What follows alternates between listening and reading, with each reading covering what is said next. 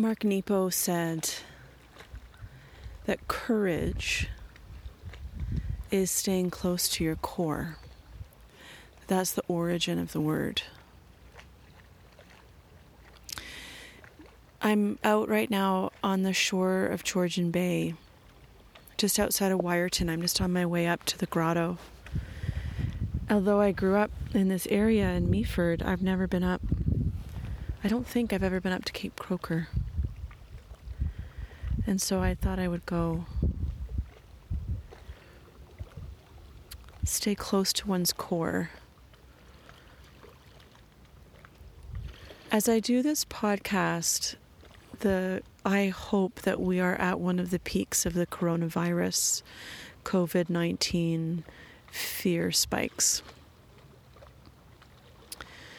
I went to the bulk barn and I brought all my containers that I would normally fill up, flax seeds and whatever, black licorice for the dude.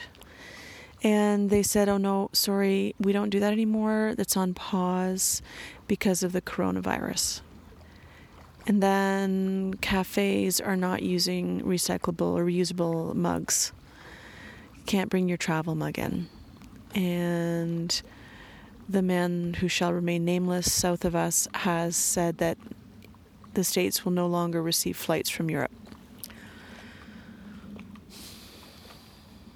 What I'm trying to discern is what is real, because it's real, right?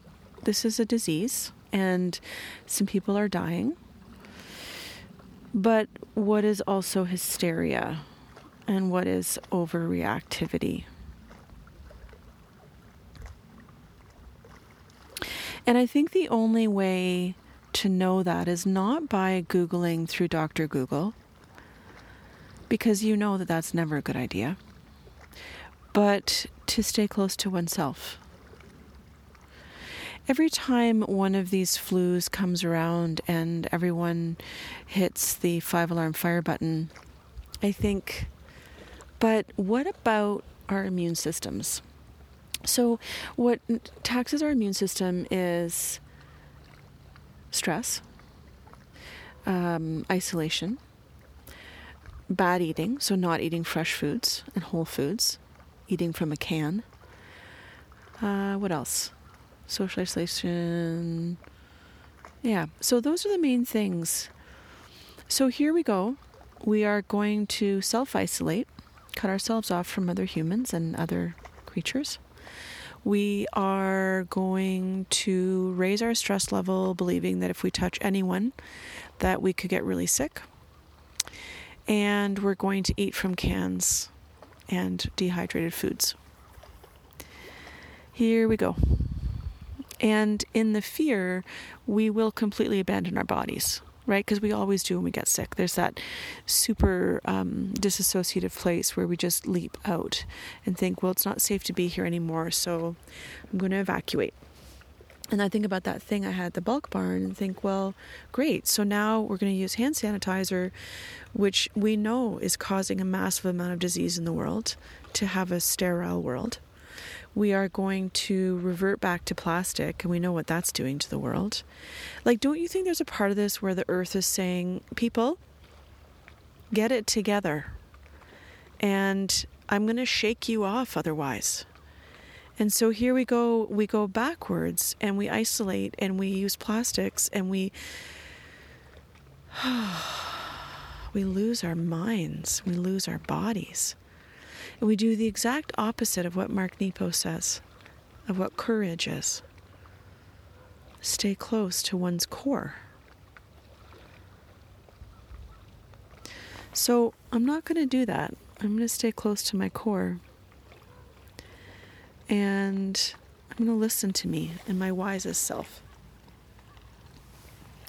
There's a truck that's just about to go by. If you hear a sound, that's what it is. Otherwise, it's ravens and Georgian Bay, crows.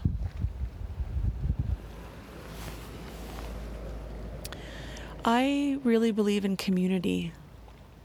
I'm an introvert. I need time on my own. I need time to introvert. I need time to put myself back together.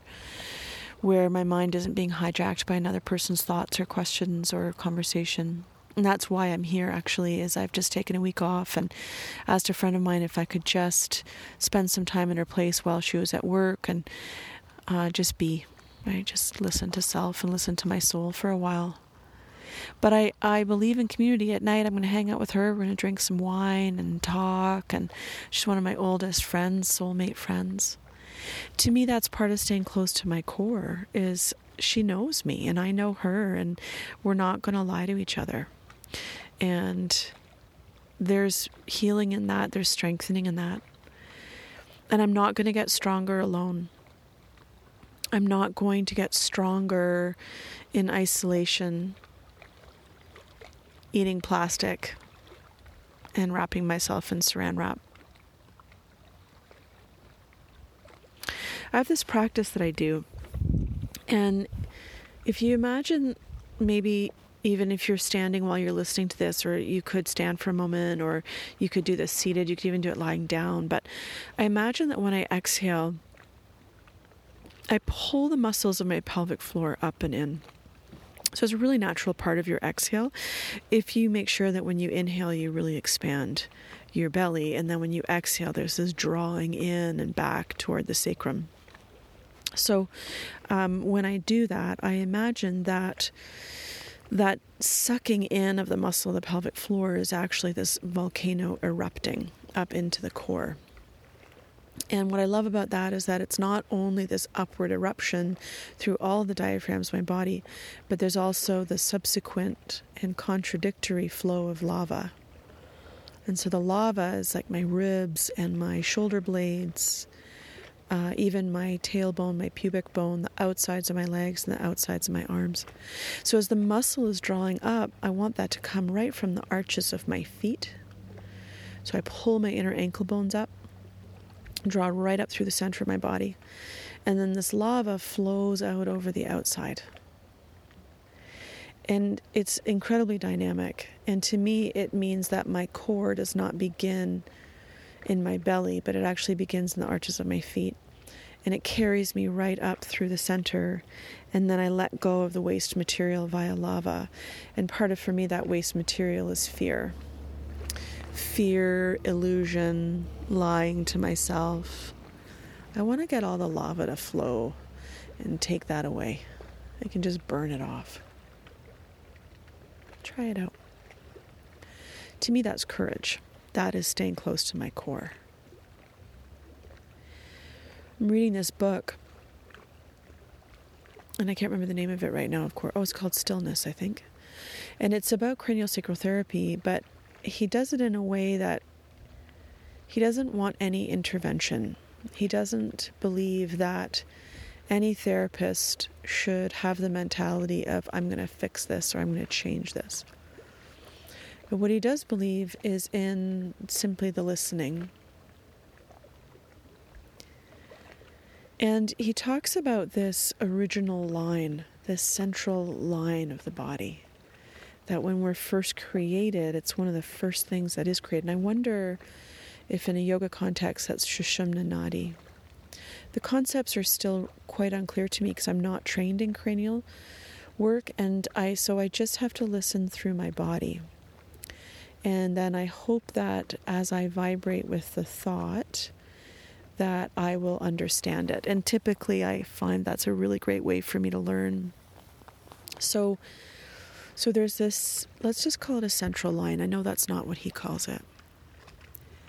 And he talks about the inhalation, the respiration, before we actually feel the breath. So when we think about things like subtle body, which is our energetic body, I think that's what he's talking about. And that is Sushumna Nadi. And so it's that place where we start to breathe before we really know we're breathing. We're supposed to practice our meditation and our yoga to still the restless mind. Not to master downward dog, not to master a headstand or a handstand, but to still the restless mind. And in the stilling of the restless mind, the theory goes that we will hear disturbances earlier and earlier in our energetic field, that we'll bear witness to them. And then we can course correct earlier and earlier. So I'm someone that has fairly dense fascia. I find I'm really tight across my shoulders, and sort of Ida Rolf's idea about the 12th rib area and upwards, so sort of respiratory diaphragm up to the diaphragm and the collarbones. And so the image I'm playing with now, with all of this, and I promise this is my normal tangential wandering and I'll bring it home, but my wondering is, can I get the thickened fluid of the fascia, so the jelly-like fluid that for me becomes quite thick? There seems to me a gumminess in it, like sap before it flows. So instead of working from the outside in with my tune-up balls, massage, even my yoga practice in some ways, and I'm still going to do all that, but could I let the other part of my focus be from the inside out, from Sushumna Nadi, Ida and Pingala, so the three main meridians, spinal cord, and then the two meridians that flow like the serpents up the blade of the caduceus. You know that medical symbol? How there's a serpent that serpents along one side, crisscrossing, another one on the other side, and each point at which those serpents crisscross is a chakra. So that's Ida and Pingala. Ida on the left, Pingala on the right. Sushumna is the blade of the sword. So, can I still my restless mind through sitting beside Georgian Bay, a magnificent, powerful body of water, Lake Huron just behind me? Can I still my restless mind in my meditation? Most of all, please hear this. If you don't meditate, if you don't sit by bodies of water, turn off the media. Stop listening, because they are only fanning your restless mind. So can I still my restless mind to the point at which I can hear that central line inside, that point of origin, Sushumna Nadi?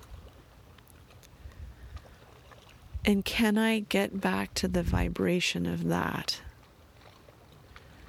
and work from there, bearing witness to this body of water, because I am a body of water? Can I bear witness to the current of Georgian Bay or Lake Huron or me, and vibrate out from that original current of belonging?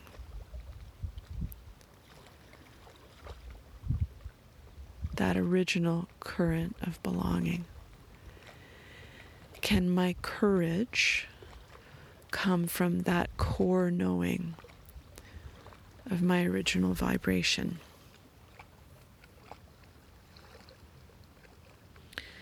Mark Nepo said we are more together than we are separate, or than we are apart. The fungus, the mushrooms, the lichen in a forest, they talk to each other all the time. They talk through the vibration. What I've come to know about myself through coaching, strength finding, listening, tuning in underneath the restless mind, what I've come to find out is that my true nature is actually a spider. And the way in which I am a spider, one of the ways, is that when I do this podcast, and when I write, and when I teach, when I share with people, I actually listen on this web of connection. I want to listen underneath the noise. And spiders think through their webs. They process their thoughts, they perseverate and make decisions through the weaving of their webs and the drawing of taut or loose. Being that I've been teaching for a long time, and teaching for about 22, 23 years maybe, I no longer go into class with a lesson plan. I have a whole bunch of lesson plans in my head, but I don't go in knowing what I'm going to teach. Instead, what I do is I tune into the hum of the web. I have conversations with people as they're going into the room. I listen a little bit to the media to find out what people are going to be freaking out about, because we're all freaking out. I might listen to a podcast by someone like Mark Nepo. And then from that listening to the hum, I come up with a heart song.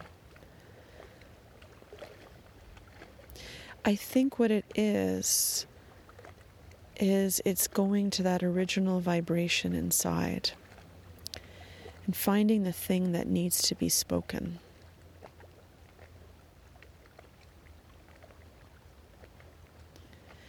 It's getting in past the superficial waves of Georgian Bay to feel the deeper current underneath.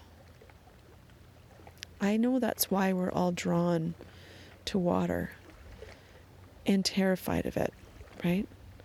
Because there's this feeling that it'll suck us under. Because it will. Because it wants to bring us home.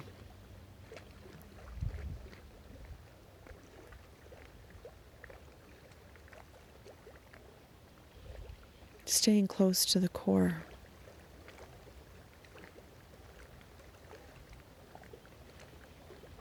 How come? Why is it that we are so quick to flip the apple cart now? I've been noticing lately my mind is so very windy, playing with old messages of body image and attaching the most simple concepts to the larger proof that I am not valid. Does that make sense to you? Like, I don't make enough money. I don't have anything for retirement. Therefore, I am bad at business, and therefore I'm a loser, and I should shut down, and I should go flip burgers at McDonald's. Do you ever do that? It's called collapse distinction. Collapse distinction is that point wherein you knock over the house of cards because one single card won't stand. There are all these other cards. There's all this proof of my success, if we can call it that, in my client retention, in my reputation, in the love that I share with people and that is shared with me that I feel so blessed by.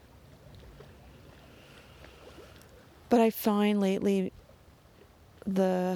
it's like the tree's roots are so vulnerable that I so quickly upturn and uproot. And I know everyone's doing it too. It's just all so fragile right now because we're not staying close to our cores. We're so in the ethers of social media, our cell phones, our likes, that we self-abandon. What a shame, because we're beautiful. I said to my sister the other day, with the way I'm thinking lately, I wouldn't be my own friend. The things I say to myself, and thank goodness I'm working my way through it. I'm coming home. And what I love is that in that process of upsetting the apple cart and then putting the apples back in, I also can let some of the apples go, the ones that are rotten and infecting the others. I don't need to pick them up again. And what I love is that I've done an amazing house cleaning, that in the total loss of self, the total loss of self-love specifically, I can come home to the greatest self-love and respect. Holy smokes. I feel so special right now. And I don't even think that when I say that a lawnmower is going to come by and chop my head off. I am so special, and you are so fucking special. You gotta drop the F-bomb. I'm sorry, but you gotta drop the F-bomb when you say that. Because it's just true. And I find if you drop the F-bomb, if you say I'm so fucking special, you actually jar yourself into hearing. I am as special as the water I am looking at right now, which is so clear and beautiful. The stones, I remember skipping stones when I was a kid with my dad. This water and all water holds such mystery and mystique and self-knowledge. So we return to it again and again to say, right. And you know what else? I've decided that I'm just going to show up from now on, and I'm not going to worry about it anymore. In the last podcast, I actually admitted that I weighed 200 pounds, and I was so, oh my gosh, I had such a vulnerability hangover after that. I was like, why did you admit that? Oh my God. And then I realized, hell yeah. Because that's real. It's just real. We're all in this together, and I just want to show up because I've got work to do. And if I spend my life hiding and being afraid, what am I doing with this gift I have been given of life and voice and words? And you know what? People aren't drawn to me because I'm ambitious and fiery and pitta and, clear-headed. And they're drawn to me because I love them. Like, truly, genuinely, I love that we are alive. And I love that you are showing up. That's what people are drawn to me for. And there's a commonality that I bring because I really believe we're all in this together. And I really believe that your story is important. And I know that on the web, we are all sharing the same story because we're all sitting on the same cobweb of Indra's web, fascia. We're all connected. So I believe in the commonality. That's what people are drawn to, is because I say, oh, I see you. And I know what you're feeling in some way. I have felt it too. And that's based in who I am, including the 200 pounds, the sometimes 180, the sometimes 220. These 3 rocks just caught my eye. I'll post them. They are so vulnerable in their stance. They're sitting on each other. I don't know how they're staying there, but I know it's because of each other they're staying there, and I know that it's because of us. We are more together than we are apart, and together we stay close to the core that we create, and that's the thing that's going to keep us alive. People will die. People will die of COVID-19.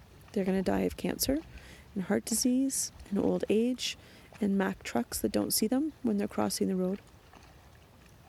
And we can't legislate against that, and we can't stop it because it's the way life is supposed to go. So we can either choose to live afraid and isolate and silo, or like these rocks, we can say, I'm going to try this out. I'm going to go on this little precipice of life, and I'm going to sing out from the base of my belly, right from the core, right from Sushumna and Ida and Pingala, and I'm going to say, I am special because I am full stop.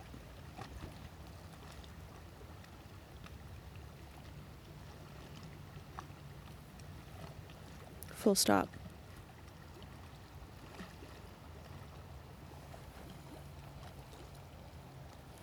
So put away the hand sanitizer.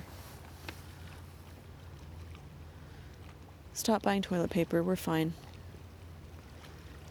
Let's show up. Stay close to your core. You can do this. I can do this, but only if we meet each other on the web and say hello and hug. Risk it. Hug.